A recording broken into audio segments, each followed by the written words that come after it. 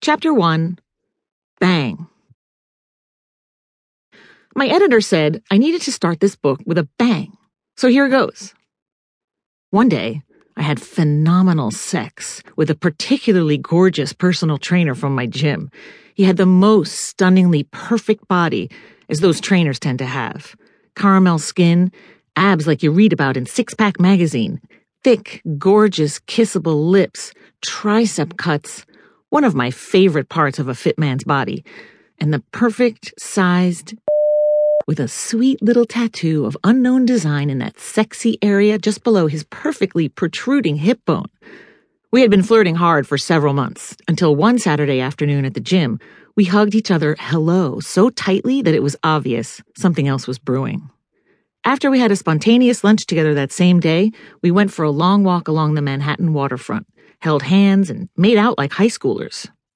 When he walked me back to my apartment, there was very little discussion about what would be happening next.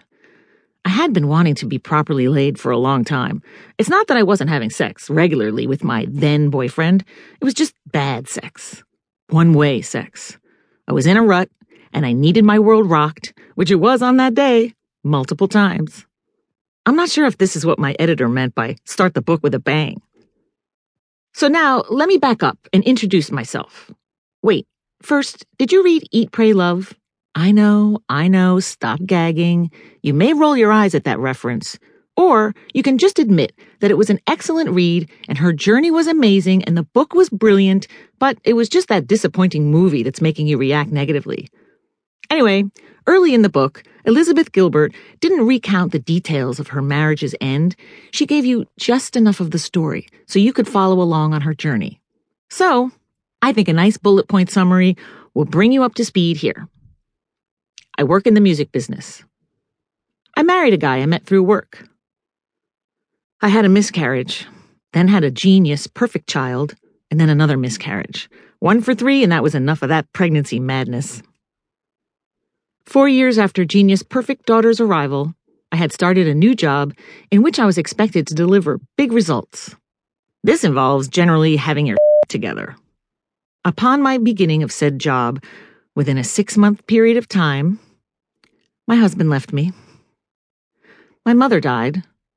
My sister died. That kind of seriously fucks with you.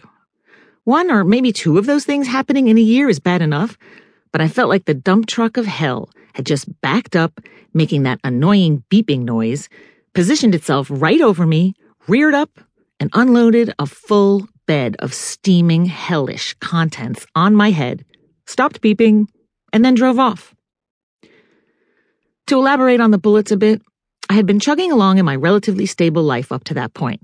I had already enjoyed a long and successful career in the music business, doing exactly what I'd set out to do as a teenager.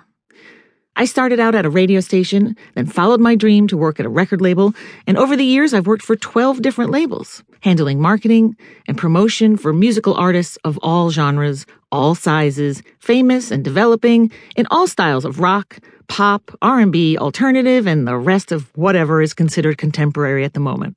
It's been a varied, multi-genre, successful career. I'm hot in my job. Mid-career, I met my best friend in the whole world. He played guitar in one of the bands that I was responsible for marketing. Before we met, I saw him in a photograph and I immediately zeroed in on him and said to myself, that is someone interesting that I'm going to be friends with. I was inexplicably drawn to him in that photo, and when we first met, the magic was indeed there in person. When you hear about that kind of connection, it's usually in a chick flick or some kind of bullshit Cinderella situation. Deep down, you don't really believe that meant-to-be crap happens in real life. In this case, the guy was married when we met, thus proving my point.